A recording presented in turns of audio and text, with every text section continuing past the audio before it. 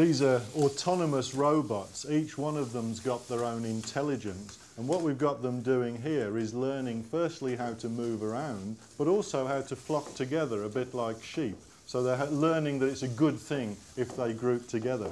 We're actually using ultrasonic sensors, like a bat senses the world, and infrared to communicate with each other, to tell each other where they are.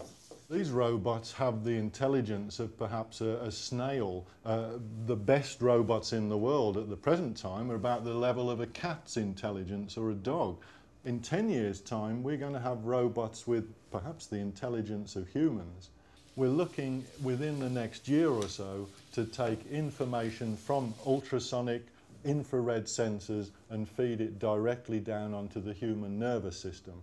It'll probably be another 5, 6, maybe 10 years before we can start taking the intelligence of these robots and maybe the sensing capabilities and feed it directly into the human brain. Well, I think we look 50 years out, we're going to have machines that are far more intelligent than we are as humans. So I don't know that I particularly like that scenario, machines making all the decisions for me.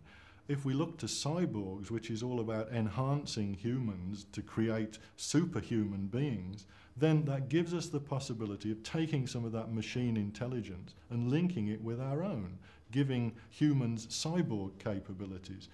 That, I think, is a possibility that we're going to see either intelligent machines or cyborgs actually running things on Earth.